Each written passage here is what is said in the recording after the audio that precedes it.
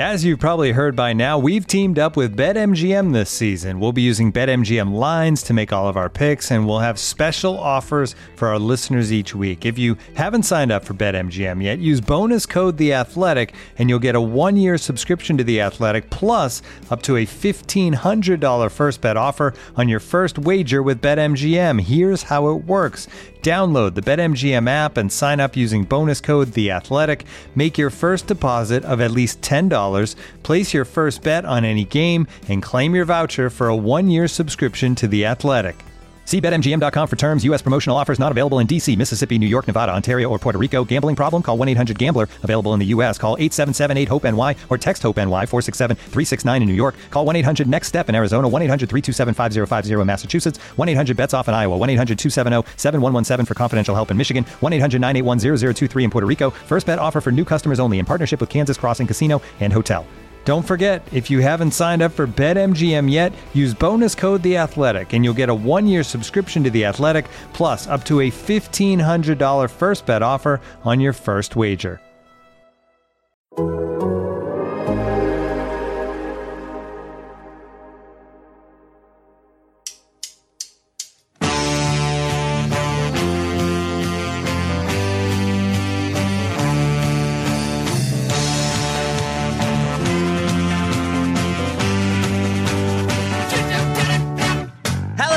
And welcome to the Total Soccer Show. My name is Taylor Rockwell, and it is World Cup season over here in America. Maybe not right now in terms of the World Cup being played, but we've got the men going to Qatar. We've got the U20s going to the U20 World Cup in Indonesia, the U20 men's, and we've got the U.S. women securing their spot at next summer's World Cup in Australia and New Zealand. Here with me to talk about a lot of U.S.-centric stuff is my friend and yours, Mr. World Cup himself. It's Joe Lowry. Hi, Joe. Hi, Taylor. Yes, I'm working on getting my business cards changed as we speak to sort of a Pitbull-adjacent soccer title, Mr. World Cup. It's been difficult. I don't know why, but we're getting closer. I appreciate that effort, Joe. If you were looking to take a vacation and also cover soccer, which of those three host nations has the most appeal? Qatar, Indonesia, or New Zealand, Australia combined? I'm guessing I can guess which one finishes last for you. Yeah, not Qatar. Generally speaking, not all that eager to go to Qatar. I don't know, Taylor, a whole lot about Indonesia. I don't really know what the landscape is like. I'm just generally ignorant about that. So based off of what I know, I think I'd prefer to go to New Zealand in particular over any of those other places. But Australia, other than all the snakes, although I think New Zealand has snakes too. Other than the snakes, I'm down for Australia. And once I learn about Indonesia and know where to go and what to do, I'm all about Indonesia too. All right. Well, maybe we'll be sending you to both because the U20s are going to be there. I know you have an interest in them. And I know you have an interest in the U.S. women's national team as well. You've been writing about them for Backyard. We've been talking about them on the show, but we haven't talked about them much in terms of what they've actually been doing at the CONCACAF W Championship. And what they've been doing is securing World Cup qualification and playing some good soccer. They have now qualified out of their group for the knockout round. That's why they've qualified for the World Cup. They beat Haiti in their opener 3-0. They trounced Jamaica last night 5-0. Could have been more, I think, against Jamaica, maybe even against Haiti. Joe, 2 games, 2 wins, 8 goals, World Cup qualification secured. I'm guessing Vlatko is feeling okay with that start to things. Yeah, you'd have to think so, right? It is kind of funny to me, Taylor, just as we sit here having covered the U.S. men's national team's path to qualification and how painful that was, the contrast is so real between that process and these 2 games win and you're in kind of situation. This was easy for the U.S. women's national team. It doesn't mean that they were flawless, but again, I think one of my macro takeaways from this tournament so far is that the U.S.'s dominance relative to at least some CONCACAF nations, pretty much everybody but Canada, is still alive and well. And that was never really in question coming into this tournament. The U.S. should have done exactly what they did headed into this third game against Mexico, which will be on Monday. They already locked things up, and they needed some help to actually go and do that. But still, it's not a surprise that they qualified for the World Cup. That is the expectation for this team, just as really the expectation should be to qualify for the Olympics as well. But the first box has been checked, right? The U.S. is going to the 2023 World Cup. That was one of the 2 primary results-driven objectives in this tournament. And I think Vlatko, for that very reason, has to be happy. I think there's still things that need to be ironed out on the field, and we can talk about a lot of those intricacies later. But yeah, good start for this U.S. team in terms of the results, and I think a really strong, generally speaking, performance against Jamaica last night. I do want to talk about those intricacies a little bit later, but I want to talk about that broader idea for a moment. The idea that the United States wasn't flawless, but still looked dominant. And you see like the results, you see the scores, you see how happy this team looks, and it's easy to think like, oh, it's all good. Vlatko's figured it out. He's got youngsters in there. He's got veterans in there. And that may well be the case, but I look at some of the reaction on social media, on Twitter and Reddit. I saw some of the reaction to the lineups and some of the analysis, and it still feels like there are people who are frustrated by some of his choices, frustrated by the way the U.S. plays at times. And I'm not asking you to kind of make heads or tails of that, Joe. I guess what I'm asking you is, when we have a team like the U.S. women who have been so dominant, who are so good, at times it feels nitpicky to be like, oh, a 3-0 win, a 5-0 win, but they should have done this and they could have done that. But at the same time, that is the difference in how you stay at that top level. So I guess for you, I'm curious, how do you go about watching this team to sort of bridge that divide, to still be able to find some of those nuances that can be improved upon or areas for just further development or exploration versus recognizing how talented of a squad this team is? Well, I think it's pretty easy when you turn on the TV or fire up your computer to see how talented the team is pretty much right off the bat. Sophia Smith really struggled against Haiti, but then 5 minutes into that game against Jamaica, Taylor, I know you saw this, she has that absurd goal out on the right where she taps the ball over a defender and then she finishes with the outside of her right foot, and it looks like she did it on purpose. I wasn't really sure if it was supposed to be a ball to Mallory Pugh or what that was supposed to accomplish, but it sounds like from what she said after the game that she practices that outside of the boot finish, doesn't usually score them, but actually did score that one against Jamaica. You see how talented this team is. You see Rose Lavelle working between the lines. You see Ashley Sanchez just doing ridiculous one-touch side foot flicks. I mean, you see all that stuff very early on. I do fall pretty squarely in the contingent that is looking for the U.S. to maximize that last 10 or 15%. I kind of do fall in the nitpicking area against teams like Haiti and Jamaica. Haiti, I think, was much stronger than Jamaica because when the U.S. actually comes up to play Canada in CONCACAF, if that should happen in the knockout rounds of this tournament, when they are playing at the World Cup and they're playing against good teams that we're seeing in Europe or that we're seeing from South America or Africa, whatever that looks like, there are better teams out there than Haiti and Jamaica.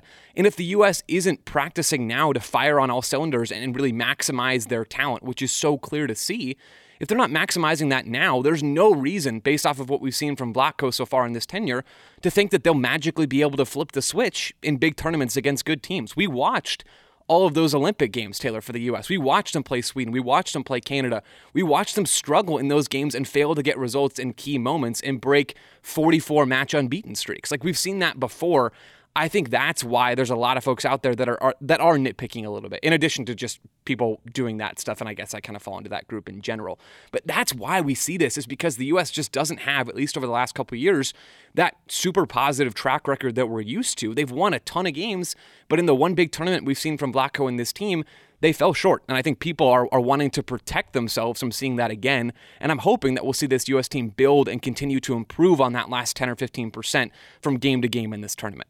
I think that's what I struggle with, is that idea of, like, it feels you're beating a team 5-0, you're putting in subs at halftime, you seem pretty dominant, and I think in any 90-minute game there's going to be an opportunity where you give a shot away, or maybe there's a defensive breakdown or a pass or a couple passes that shouldn't have come off, and that's where, to me, it does feel like nitpicking. But at the same time, Joe, I think you're absolutely correct that those little breakdowns, those little flaws are the ones that against stronger opposition or more rested opposition or just more talented across the board opposition, that's where the difference can be made. So I guess we should spend some time on some of those issues, some of those concerns, but let's not let the negative cloud the positive. From these first two games, from those 8 goals, Joe, what are some of your favorite things you've seen either tactically or individually?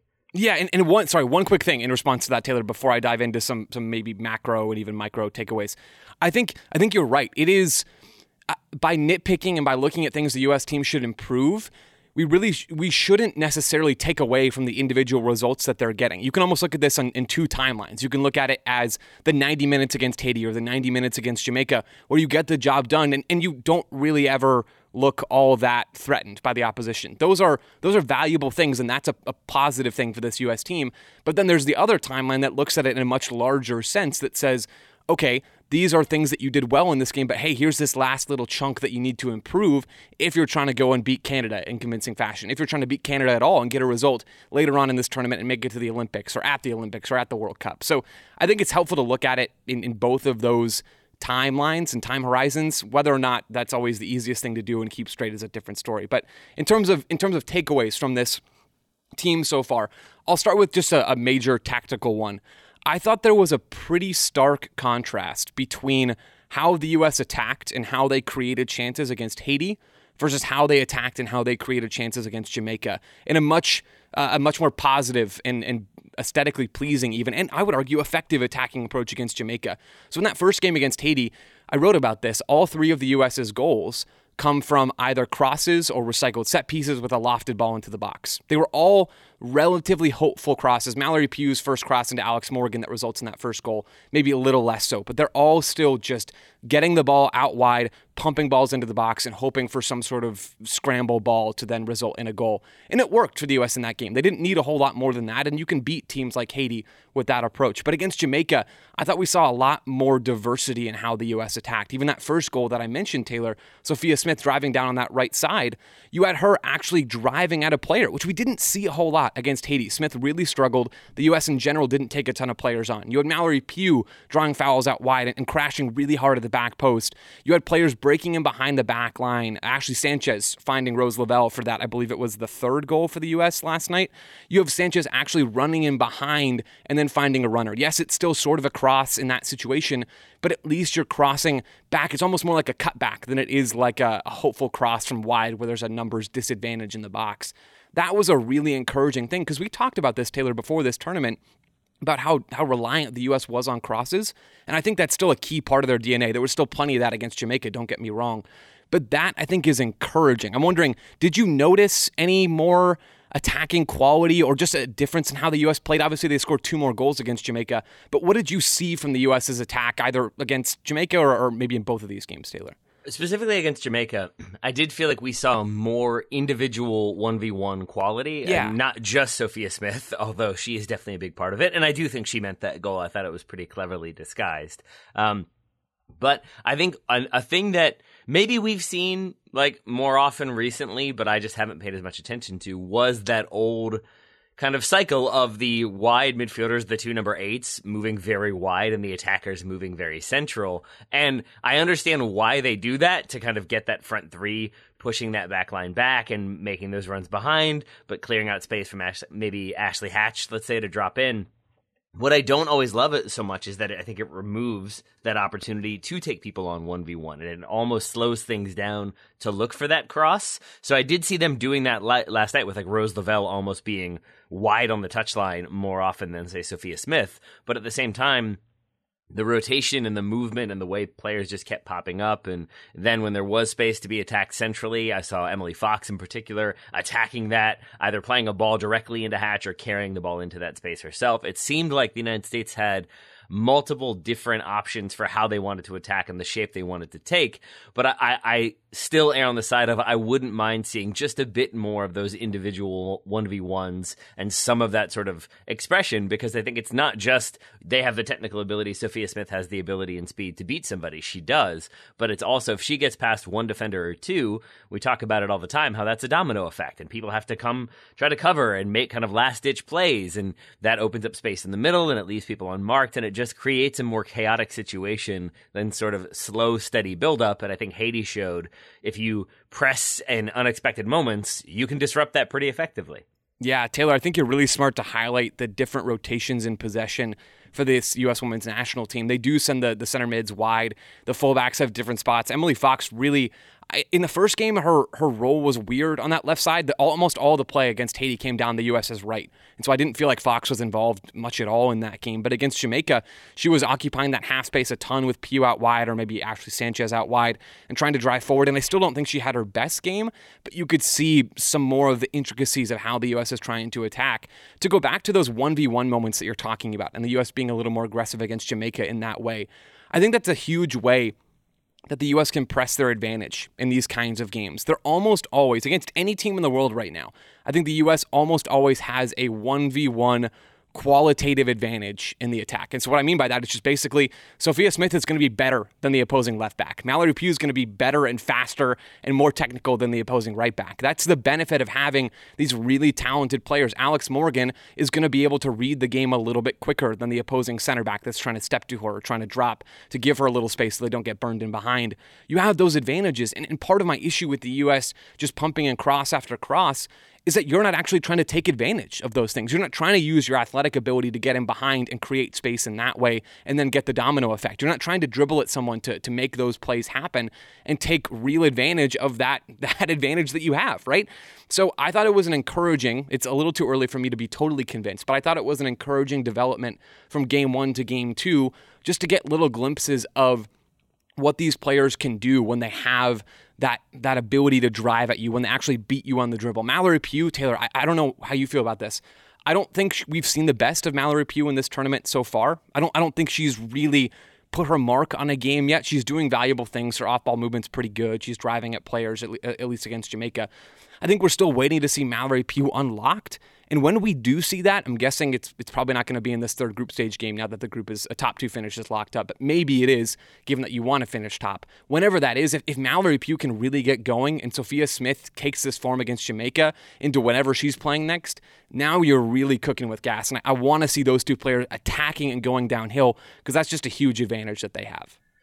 I think it depends on what is being asked of Mallory Pugh as to how much I've enjoyed her performances. Because if she is sort of meant to be a chaos creator, I think she's doing a good job of that. And I promise that's not a backhanded compliment. She's not creating chaos for the United States. But I saw her playing on the left. I saw her playing on the right. I saw her playing centrally at times versus Jamaica. And I think she has that speed, but has that ability. And I would say the crossing and passing ability to sort of pop up in unexpected areas and spot those potential opportunities when there's an overload somewhere else. And I think she's been doing a good enough job. I think you're right to call out that maybe it could be elevated to that next level. I think sometimes her crossing is slow. Sometimes her decision making could just be a little bit faster. She could spot some opportunities just a little bit more quickly. And I know this is something that you all wrote about on Backfield. The same goes for Sophia Smith. I think, especially in that Haiti game, you could see she just maybe didn't have the reps, didn't have the level of chemistry with the rest of the team. But some of her decisions were just a little bit slower, a little bit more designed to keep that ball, to keep possession, but not maybe probe for opportunity, probe for vulnerability, and ideally create a goal. And even in those moments when she slows it down, she also doesn't end up retaining possession a couple different times. And so I think those were moments when for Smith and Pugh, I think we saw the game not being fully developed enough yet. I think we would expect that in the near future, but for now, I guess those are sort of maybe some of the rougher areas that can be smoothed out as we go. One other macro takeaway I had on this team really relates to that first game against Haiti. Defensively, I think the U.S. has to protect Becky Sauerbrunn when she's playing. And that's kind of the reality right now. I know there was some real talent in that Haiti attack. DeMornay was phenomenal in that game, and she was clowning a couple of different U.S. players at times, and she's just a top-level talent. So that is, I guess, a little bit of a point in Sauerbrunn's favor here. There was quality in that Haiti attack, but man, she got roasted multiple times. One in the box that forced Casey Murphy into making a huge save. And one other time, I believe she steps up into midfield and just doesn't win that challenge and gets blown by. And then Emily Fox has to foul. She probably didn't have to foul, but that's what ended up happening in that sequence to give up a penalty to Haiti that could have narrowed the scoreline and really changed maybe how we view this game and talk about this game, or at least how it is viewed and talked about. So I think at this point, Sauerbrunn, we've only seen one game from her. So she started against Haiti next to Alana Cook in a back four defensively. And we see Naomi Girma and Alana Cook starting against Jamaica in that same back four defensive shape. So Girma was playing in Sauerbrunn's spot. And Jamaica didn't threaten the U.S. nearly as much, even though Bunny Shaw's a really imposing and skillful attacker up top for Jamaica. They didn't really threaten. And I don't know if that's exactly because Girma and Alana Cook defended better in that game, or if it's just because Jamaica is a worse team. I tend to think it's maybe more the latter than the former. But either way, Sauerbrunn getting dusted a couple of times in that first game. And when you watch some of those clips, Alana Cook just sort of jogging back and the U.S. not giving her enough cover, if Sauerbrun's going to play in big games, and she's the captain of this team with the most caps, I believe, of any player on this roster, if she's going to be playing, and it sounds like she will based off of her pedigree and her time with this U.S. team, she needs to be protected more. And I think the U.S. is going to have to tighten up defensively in those moments where Sauerbrunn is caught out a little bit and where she has to step. If you want her on the field, you have to accommodate her to a certain sense. It's kind of like, Taylor, I equate it to when we're talking about John Brooks, right? John Brooks is good at a lot of things. Becky Sauerbrunn is good at a lot of things and brings valuable experience, but she needs to be protected at the stuff she's not good at if you want to get the most out of her on the field. And I know it's only a small sample size, but I think as the U.S. goes deeper into this tournament, covering her and giving her a little bit of a break defensively is only going to become more important. And Becky Sauerbrunn and John Brooks have made the same number of appearances for the U.S. men's team in the last 6 months or so. So another parallel there. We're going to keep talking about the U.S. defense in just a moment. First, a quick break to hear from today's sponsors. Looking for an assist with your credit card, but can't get a hold of anyone? Luckily, with 24/7 U.S.-based live customer service from Discover, everyone has the option to talk to a real person anytime, day or night. Yep, you heard that right. You can talk to a real human in customer service at any time. Sounds like a real game changer if you ask us. Make the right call and get the service you deserve with Discover. Limitations apply. See terms at discover.com/creditcard. This episode is supported by Season 3 of FX's Welcome to Wrexham. Celebrity owners Rob McElhenney and Ryan Reynolds' small-town Welsh football club has finally been promoted into League 2 after 15 seasons in the National League. Dedicated staff and supporters celebrate the city's return to glory while bracing for the newfound challenges that come with being in a higher division. Will Wrexham AFC stand up to the challenges and rise again into League 1? FX is Welcome to Wrexham. Catch all new episodes Thursdays on FX. Stream on Hulu. We are back. We're talking the U.S. women's national team. We're talking the defense. We're talking Becky Sauerbrunn. Joe, I agree with you. Becky Sauerbrunn must always play for the U.S., and she always will, even if she is a little bit older and maybe, as you said, didn't look fleet of foot against Haiti. If we are going to stick with her, and we would assume that Tierna Davidson would be in the conversation, we would assume Abby Dahlkemper is still in the conversation, neither of them here at this competition. So how have you enjoyed what you've seen from Girma and Cook so far? Maybe not even as deputies to Becky Sauerbrunn, but just sort of the two of them, what have you liked, what have you not liked? We can throw Alana Cook, maybe not sprinting full speed against Haiti into that one too. Yeah, some of the lack of defensive intensity from Alana Cook in that first game I thought was a minus. Generally, though, I don't think Alana Cook's passing was totally precise or has been totally precise in these two games. And I mentioned she's a capable passer back when we talked before this tournament, but maybe not the sharpest. I have liked a lot of the attempted passes and some of the ones that have come off from Alana Cook. She's a target on set pieces. She can contribute defensively, both in the air and in those moments when she's active and engaged in recovery defense. But she also has attempted some real line-breaking passes. Now, Haiti and Jamaica, Haiti was certainly more organized defensively than Jamaica was, but neither one was putting a ton of pressure on the U.S. center back. So it's not like we can definitively say based on these games that Alana Cook can pass out of the back under pressure, because we just haven't seen it. But she can break lines. She can keep the ball moving in possession, and I think we're going to see more of that, and I hope we see even better possession play from Alana Cook. But that's been an encouraging thing to me. And Naomi Girma, I thought was excellent against Jamaica. Again, big asterisks here. Jamaica was terrible in that game. They were really, really bad. They didn't threaten the U.S. in the way we thought they would after beating Mexico. They were bad. They just were, and I feel bad for them. But they were not up to the challenge against the U.S. They were tired and disorganized. But Girma, she did everything you could have asked her to do, at least to my eye, in that game. She was up to the challenge, that particular challenge on that particular day. She checked that box in the short timeline, if we want to look at it in that shorter timeline view. She checked that box. She was clean on the ball. I thought she defended pretty well against Bunny Shaw. She had some touches to get out of pressure. She has that ball out to Sophia Smith for their first goal, just this right-footed ball from left center back that kind of bends around and finds Smith on the right side to play her in on that side. I thought Girma showed just about everything she could have in that game. I liked her a lot. I hope we see more of her. I'd love to see her start again in this tournament. I think now, as we were talking about Becky Sauerbrunn just a minute or two ago, as Sauerbrunn continues to age, she's 37 right now. I don't want to ever rule out Becky Sauerbrunn because she's incredible.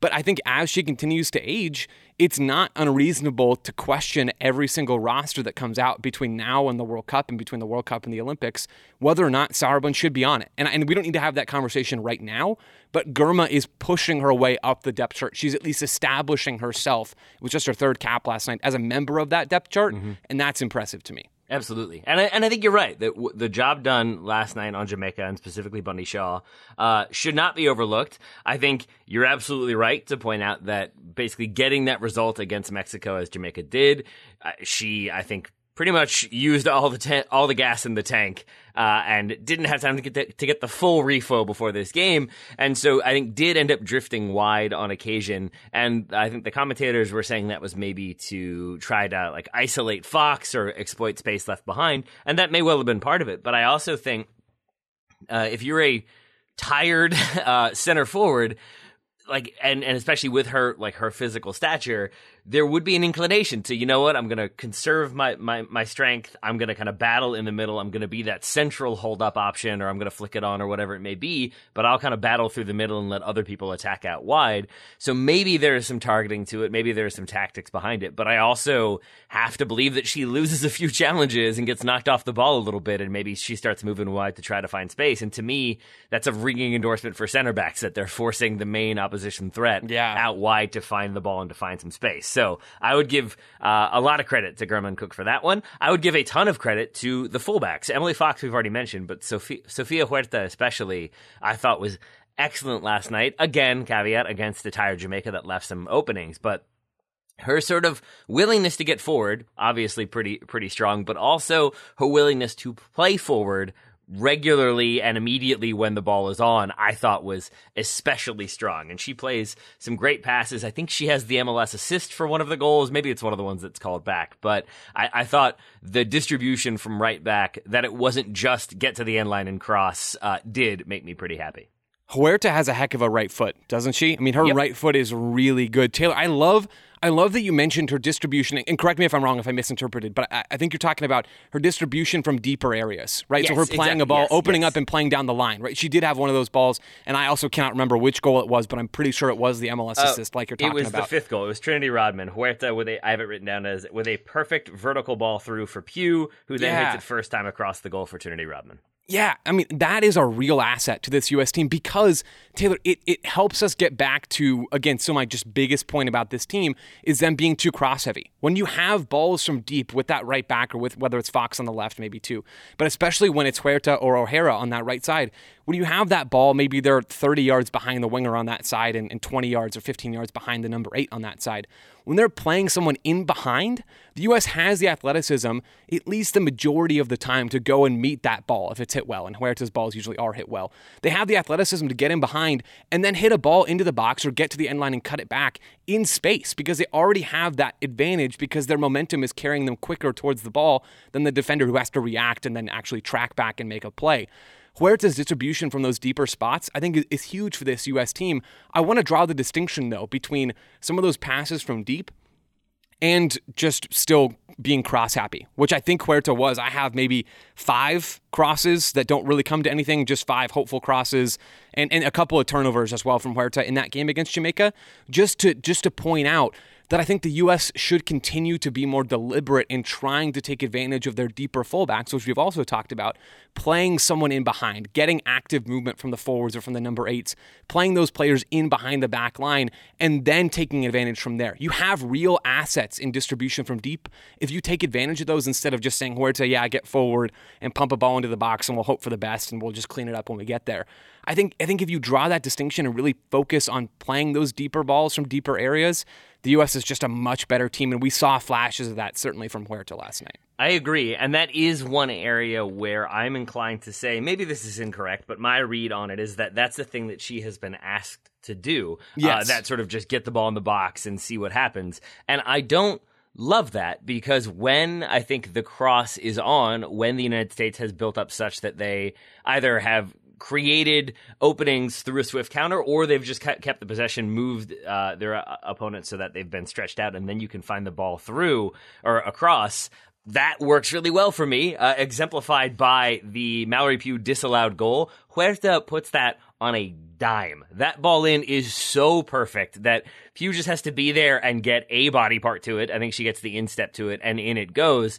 And it's a good goal. It's a good finish. It ends up being disallowed for offside. Some questionable decisions. Maybe not on that one, but I think Ashley Hatch's one. I wasn't quite sure how she was offside. Either way, that ball from Huerta shows me that her crossing can be inch perfect. Definitely. But I think then if you look at some of the other crosses, to me, that says those are just more about like put it in the mixer and see what happens. And I do think the United States has the technical ability to not have to rely on that so much. It almost feels like at that point you're saying, we're the better team. We know they're going to make a half play or there'll be a scramble, and then we can create pounce off of that. And that would be going back to the original point, Joe, from the very beginning of this show, that would be the thing that France, Wendy Renard is not going to give you not gonna happen, a sort of right? uncertain thing. She's going to head that ball clear and away France goes. Yeah. Taylor, that's exactly right. You think about just defenders clearing the ball out of the box if it's Renard or whoever for a good team, or just a solid defensive block that really doesn't allow you much space and they just force you out wide. If the U.S. isn't working on those central combinations now and trying to learn how to break through blocks more centrally just to diversify the attack,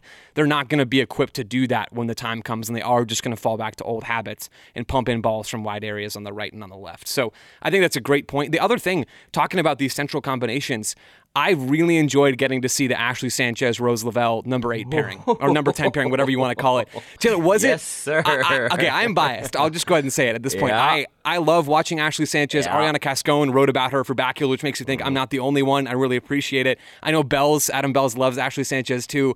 There's a nice little group of us outside of the NWSL diehards that I think have loved her for a long time. She's so good, and I think she makes the team way more fun. And I think, Taylor, she might even make the team better in games like these against teams that are going to be a little deeper and who are going to give you the ball and force you to break them down in one way or another. Are you with me on that? Do you think that she makes this team better, at least in certain situations?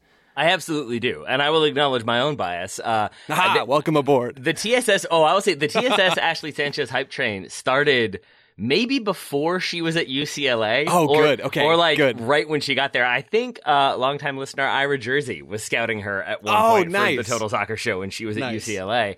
And then the DC connection. I like her with the Spirit, but I really like her with this team, and especially with Rose Lavelle. I think I like her more than Lindsey Horan, at least the Lindsey Horan we saw against Haiti. I just think Ashley Sanchez does have that sort of ability to combine with Rose Lavelle through the middle. I think she can combine well with the attacking line, but also just pops up in unexpected areas and has that rotation where she'll move wide sometimes but be central other times, and I think is still learning how to handle those variations in attacking play because she's relatively new to the U.S. national team. But with that said, I think she brings just a new level to the team and a new expectation. There was a moment in the first half when I think the U.S. is still 2-0 up, and there's a ball into her from Emily Fox. Mallory Pugh, I think, has checked to Emily Fox, so she's a little bit deeper, and the ball is played from Fox to Ashley Sanchez, and Sanchez does an immediate sort of outside of the foot flick for Pugh,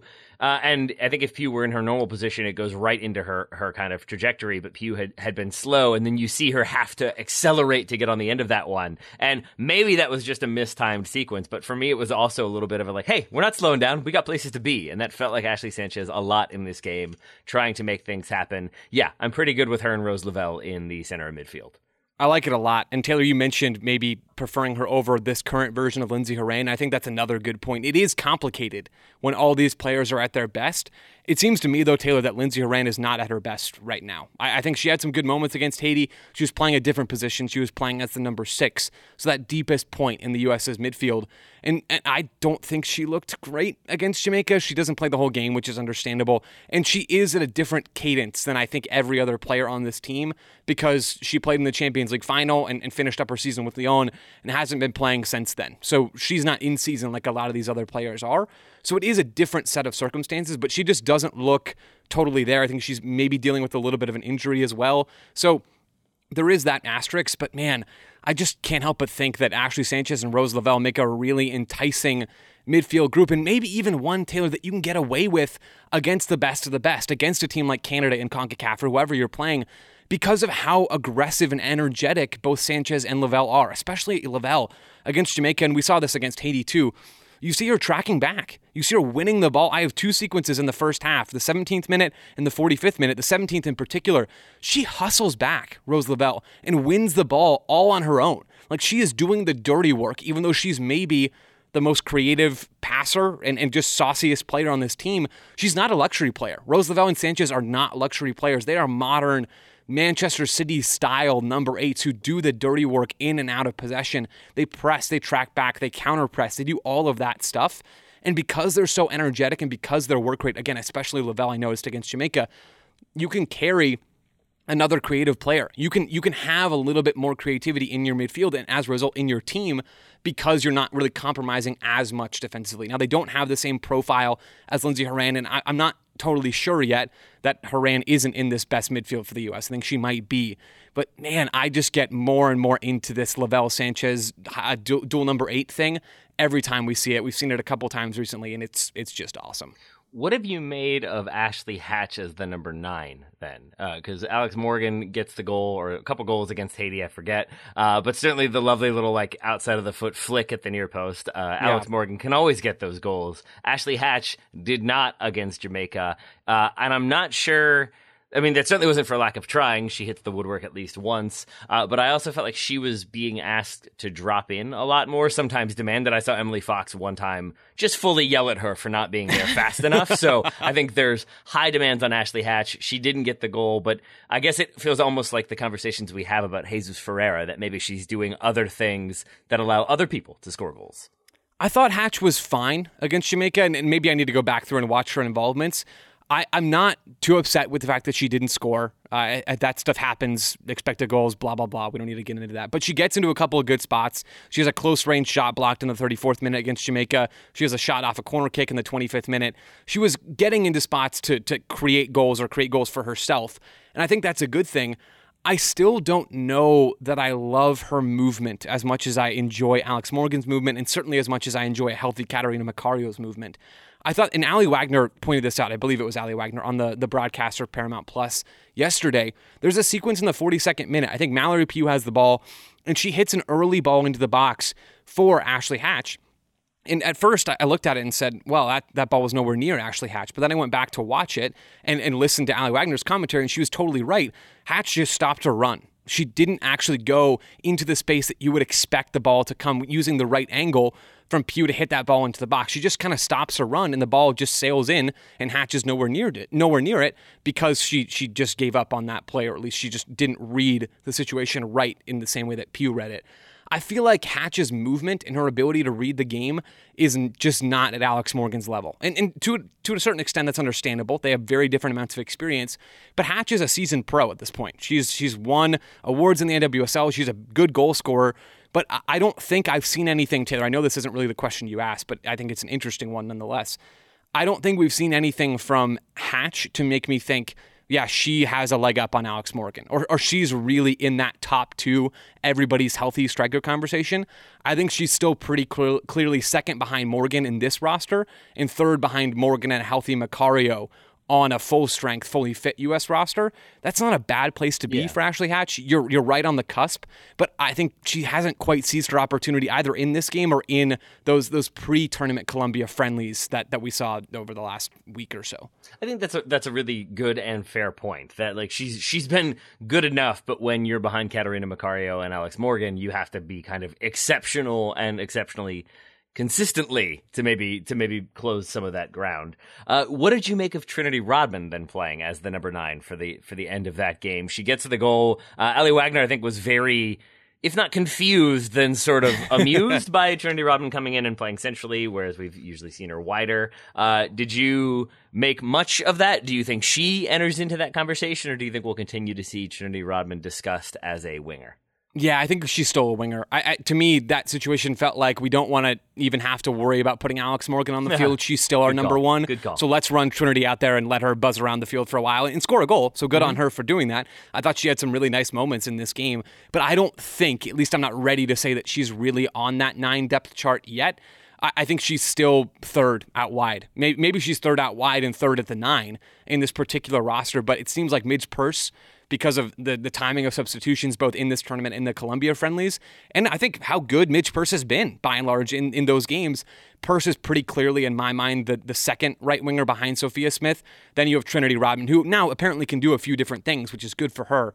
But I think she's still more of a third right winger than she is in the number 9 depth chart. Yeah, I think for now, since we would assume we'll continue to have Megan Rapinoe involved as well, it feels like it's Pugh, Rapinoe one side, it's Smith and Purce the other, it's Macario and Morgan in the middle, and then Rodman is maybe like the 7th attacker on that list who can play all 3 positions and maybe other ones. We don't know. She's pretty versatile. One other thing I wanted to spotlight that I really enjoyed from the Jamaica game and from the Haiti game, but I really noticed it against Jamaica, is on the defensive side of things. The U.S. obviously keeping a clean sheet. We've talked about the center back pairing, but one thing I saw happened pretty much every single time Jamaica had a set piece, especially a throw-in, and especially in their half, but especially in their own defensive third. A lot of especiallys in there. The United States really crowding numbers to one side. And it stood out to me because Mallory Pugh, at one point midway through the first half, ball goes out on the far side,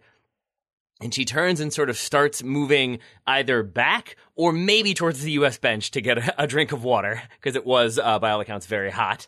But then I think you can see her have that moment of like, oh, wait, and like she shakes her head and then goes on I'd say 75% speed, a good 30-yard run to get into position like to the center right of the pitch. And I think maybe 8 of the U.S.'s outfield players are crammed into like one 30-yard stretch of the field.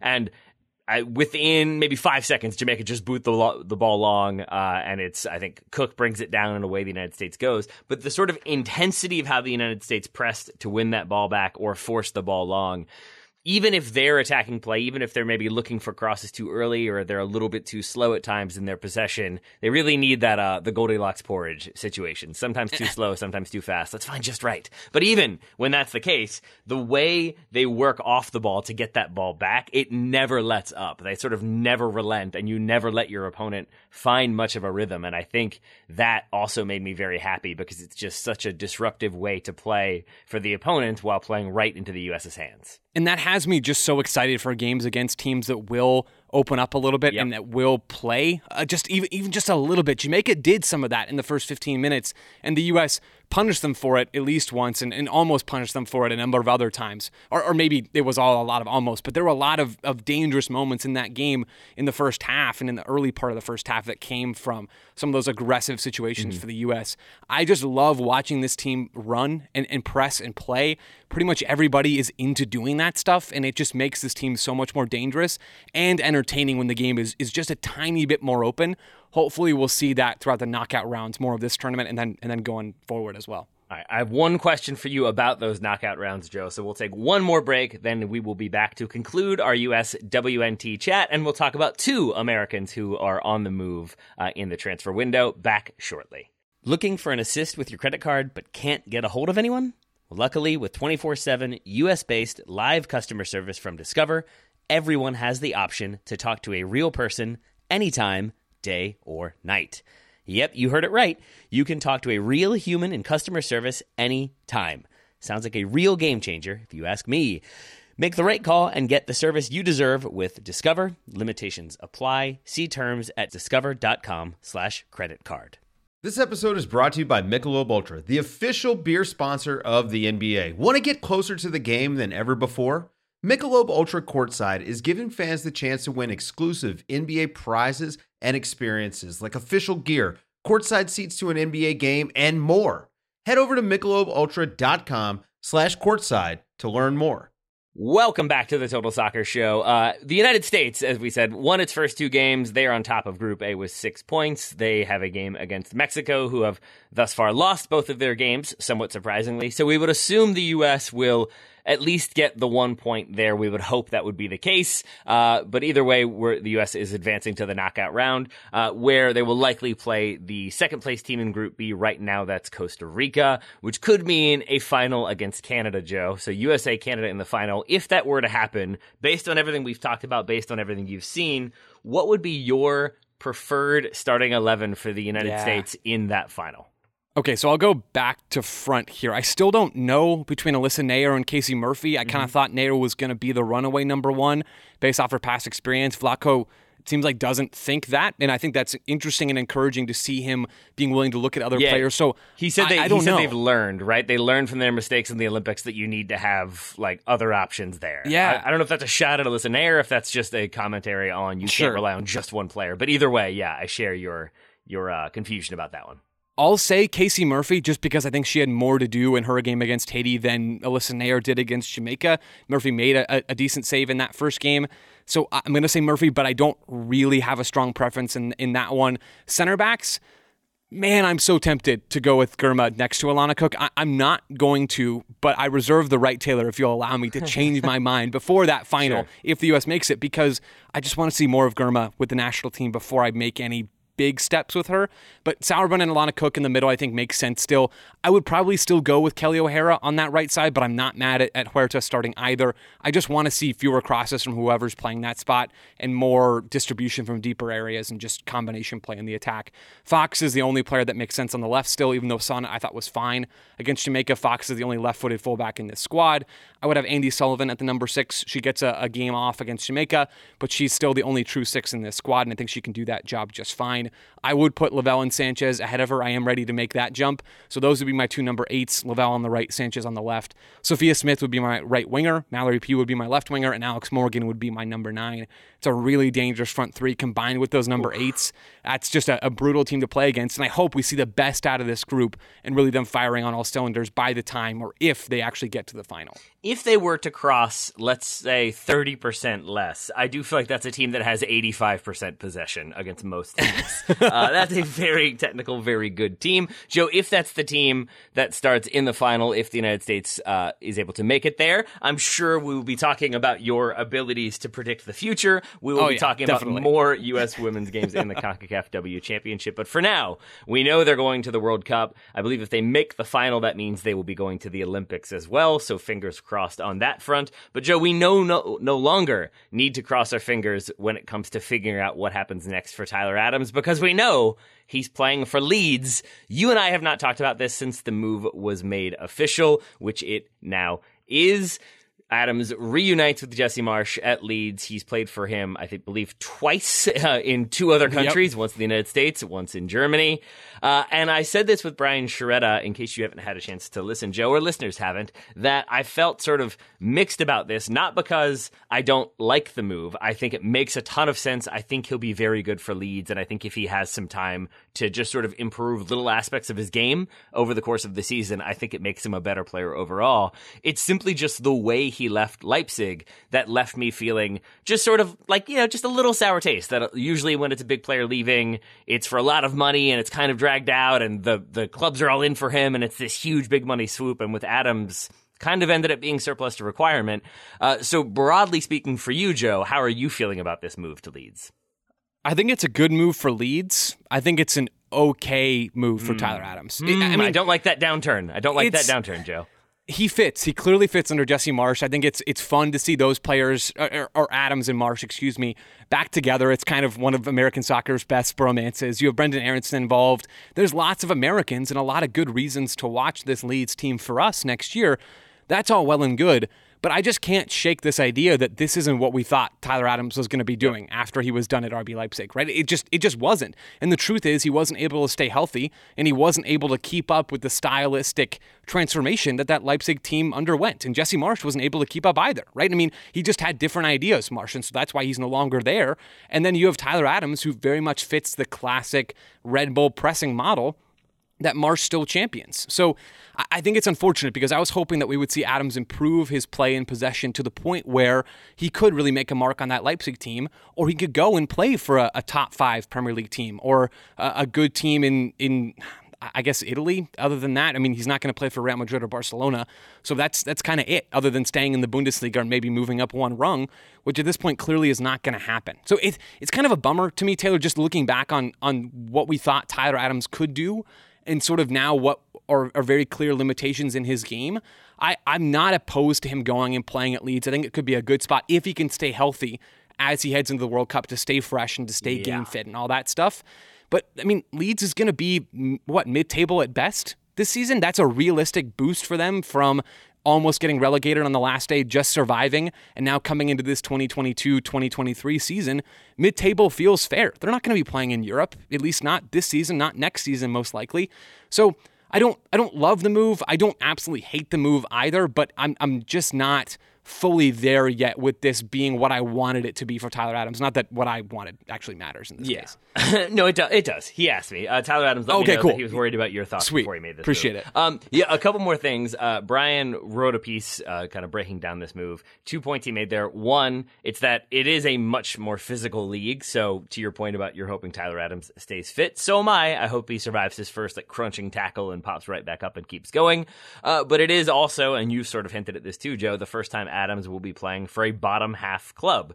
With the Red Bulls playing in Major League Soccer, there was always an expectation that they would at the very least be challenging for the playoffs, certainly not getting relegated. The same thing goes for Leipzig. So to switch from that to a team who will be fighting for survival, I wonder what that will mean for him, if that sort of the survival instincts kick in and that means he's playing better soccer, or does the pressure get to him? I guess only time will tell. The way I have maybe chosen to talk myself into this one is by remembering that Leipzig, the knock wasn't like Jesse Marsch just fundamentally didn't understand the team or the players hated him or whatever it was. It's that, and lest we forget, the conversation after he was removed was that he had offered to step down, that he had told RB Leipzig, I am not the man for this team, because they wanted to transition the way they were playing, and he was still playing much more of a high press, attack very directly style of play, and that's how he was using Tyler Adams. Leipzig wanted to transition to more of a possession-oriented team. That wasn't what Marsch wanted to do, and I think some of the players were at odds with what Marsch wanted versus what had been discussed with them previously. And so at Leeds, you would assume he has, if not carte blanche, then at least much more freedom to play his style, aggressive pressing, attacking, and then kind of swashbuckling attacks. And I do think that's what Adams was doing for him at Leipzig, so it makes sense that Adams could come in and do a similar job at Leeds. So I have a lot of optimism about this one because of those reasons, because Brendan Aronson is coming in, and that's a player with long-standing interest from Leeds. So I think there's plenty to be excited about with Leeds. There's just also reasons for Americans to be nervous. And if Tyler Adams does get injured in the very first game, because Jesse Marsch subbed him on in the final 5 minutes, I feel like that could turn U.S. soccer very angry very quickly. I mean, yeah, there's always that chance. Adams and Pulisic and McKennie and Dest and Gio Reyna need to be in bubble wrap. I mean, that's why I wrote a piece months ago now, or at least a month ago for Backfield, kind of presenting the argument that at least from a national team standpoint, and if these players want to thrive at the World Cup, maybe Adams staying at Leipzig, Pulisic staying at Chelsea, and not being first choice as players like Raheem Sterling come in and other talent comes into Leipzig's midfield wouldn't be the worst thing, just because they have not proven that they can stay healthy. That obviously is not going to happen at this point, or at least not in Adams' case. So all the best to him. I think he will do well at Leeds. I think he will be a good player for them and an important player for them, again, if he stays healthy. But it just isn't quite what I'd hoped to see from him a year ago in terms of this next move. It's not what he hoped to see from himself a year ago. And I just hope that he can continue to develop his game and not quite just be that same classic just pressing only type of player. But at this point, given how old he is and given this move, that ship maybe has sailed at this point. That's fair. What is the club equivalent of bubble wrap, Joe? I was going to say PSG, but I feel like they maybe take some time off too much. There's a little bit too much outside pressure. So my assumption is it's Bayern Munich, where there's an expectation you're going to win the title, but maybe it's not as physical of a league. Maybe you're going to have it wrapped up by March, and so you don't have to be quite so physically demanding. Yeah, I think Bayern Munich are the bubble wrap of clubs to play for. Yeah, you can't go wrong with Bayern Munich or PSG in that case, Taylor. Yeah, wrap up the league early on, crash out of the Champions League, and call it a day. All right, so Tyler Adams to Leeds and then Bayern Munich confirmed. I look forward to that. I really do look forward to seeing how Leeds play. I think Jesse Marsch is a very capable and competent manager who will get, I think, the players very motivated for this season. I think there will be a chip on the shoulder. I think there will be a backs against the wall. Calvin Phillips is gone. Can they survive? They're going to lose all their best players. There's no chance. And I think that motivates the team. I hope it motivates Tyler Adams. Listeners, we wanted to talk about another American on the move. Joe really wanted to talk about Griffin Yao and Brian Ryan Reynolds, both moving to Westerlo. He had a lot of thoughts on Westerlo's promotion campaign last season. But I think instead, we're going to spend a moment talking about Luca de la Torre moving to Celta Vigo. Sorry to dash your hopes, Joe. But if rumors, I think it's not even rumors anymore. I believe it's confirmed. Yeah, it's done. My note on this one was Luca de la Torre to Celta Vigo. That seems wildly sensible. Yeah, yes, all of that. Yeah, 100%. I could not have said that any better. It does, right? I think they paid $2 million for him, according to fees, or $2 million something. It's right in that range. It's nothing. It's absolutely nothing. This whole career arc for Luca de la Torre, over the last few years at least, has just made sense. Going from Fulham, where he just wasn't playing and wasn't really happy with that situation, to a pretty bad Eredivisie team, but to an Eredivisie team nonetheless, where it gets him into the national team picture. He gets exposure both in the Netherlands and with the U.S. Now moving to a mid-table La Liga team, it's a much better level and a much better team where he's shown, I think, Taylor, that he's ready for that kind of move and he's ready for being in a more competitive playing environment, playing against better and higher quality teams. All of this makes sense. It's a smart and sensible transfer from Celta de Vigo. That makes a ton of sense. They finished, I believe, 11th in La Liga last year. They play, and shout out to some very helpful people on Twitter who helped me out with this, and I did a little bit of research as well. It looks like they play more of a 4-4-2 diamond kind of shape, so there's plenty of spots in central midfield for him to get minutes. I don't know what that process will look like. I still need to do a deeper dive in terms of who are the players ahead of him and how much do we think he might play. But it just feels right, even if he's not playing every game at the beginning of the year. It feels like this is a good chance for him to develop, to really push himself, to have to compete in training every single day, to elevate his game and to get ahead in the depth chart. All of this feels right, Taylor. You said it really well. I said it longer and hopefully still kind of well, but we're definitely on the same page. Yeah, we're also on the same page about the confusion about Celta Vigo's formation. I saw it listed as a 4-1-3-2. And I think you're correct, Joe, that's basically a 4-4-2 diamond. So I agree with you there, and I agree with you that means lots of different opportunities and positions for Luca de la Torre to potentially be bedded in.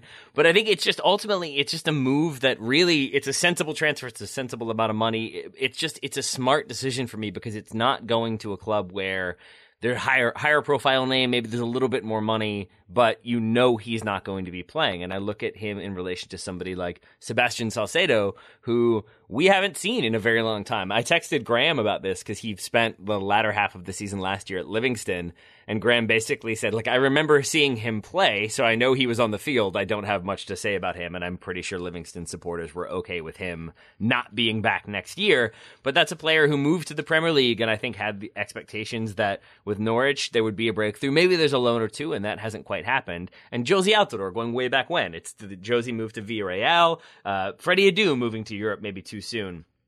Sometimes prioritizing that big club name. Matt Miazga to Chelsea, another one. When you're looking for the money, when you're looking for the big, high-profile club, it doesn't always mean that you're going to play there. It usually means you won't. And so I think Luca de la Torre, to go to Heracles and sort of grind but get those minutes and play consistently, that certainly raised him in our estimations, or I'll speak for myself, my estimations. And I think we saw him develop his game, get better at certain things, such that Greg Berhalter calls him in, and he doesn't really skip a beat with the U.S. national team, and now we would expect him to be in Qatar. Now he's going to a La Liga club who aren't the best. They're 11th, they're mid-table, but comfortably mid-table, and I think he will get minutes there. And it's a smart trajectory for a player that I think had a rough go for a while, and I'm really excited for this move. I think if I were more excited about Tyler Adams, if Leipzig had just said, we don't want to sell Adams, and then did, it would completely make me 100% on board for this transfer. It's just that Leipzig were so clearly okay with it that it makes it a B+. But I would say, because of that, this one right now is my favorite move an American has made in the window so far. Yeah, I'm giving the Adams transfer for doing grading scales a C+ or a B-. I'm giving the De La Torre one an A. Yeah. I think this is a really good move.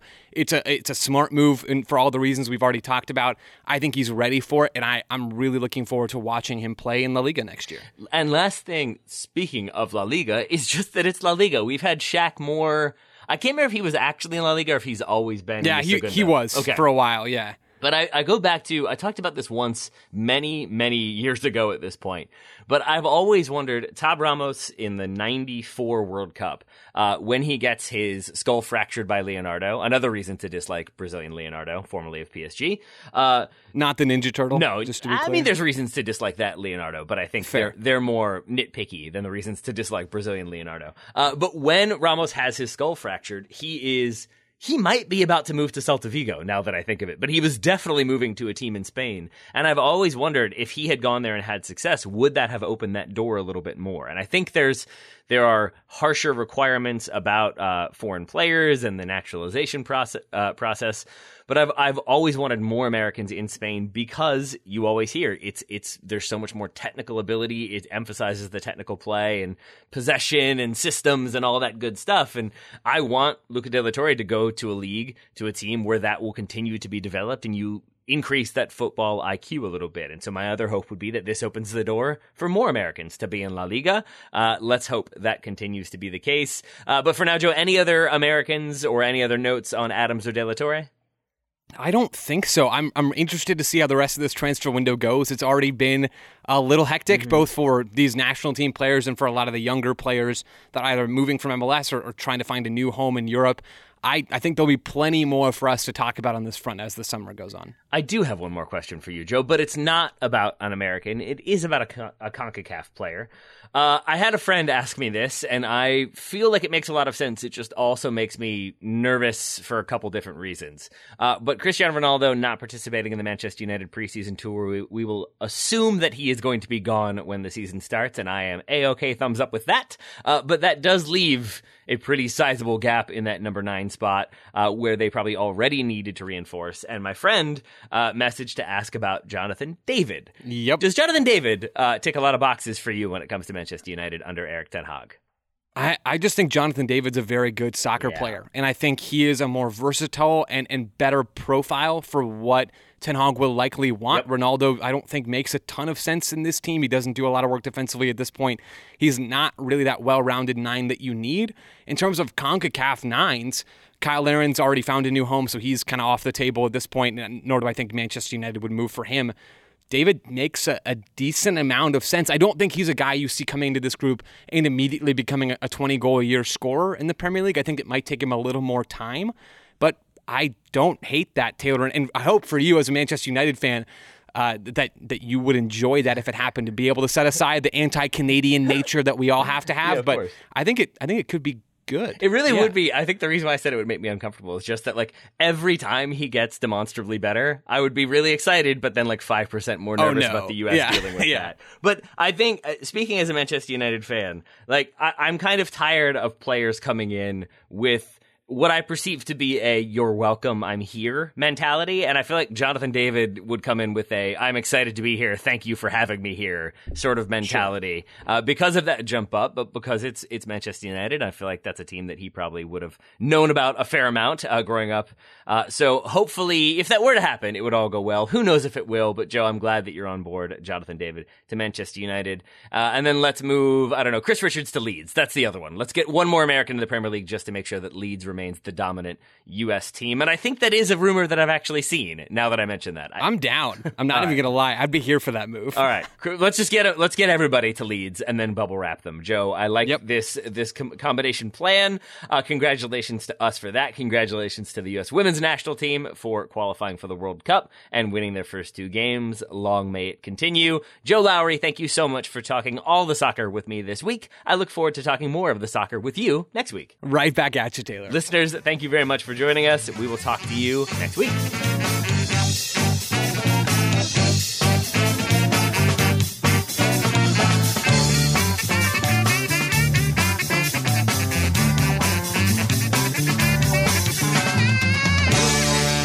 You gotta slice it.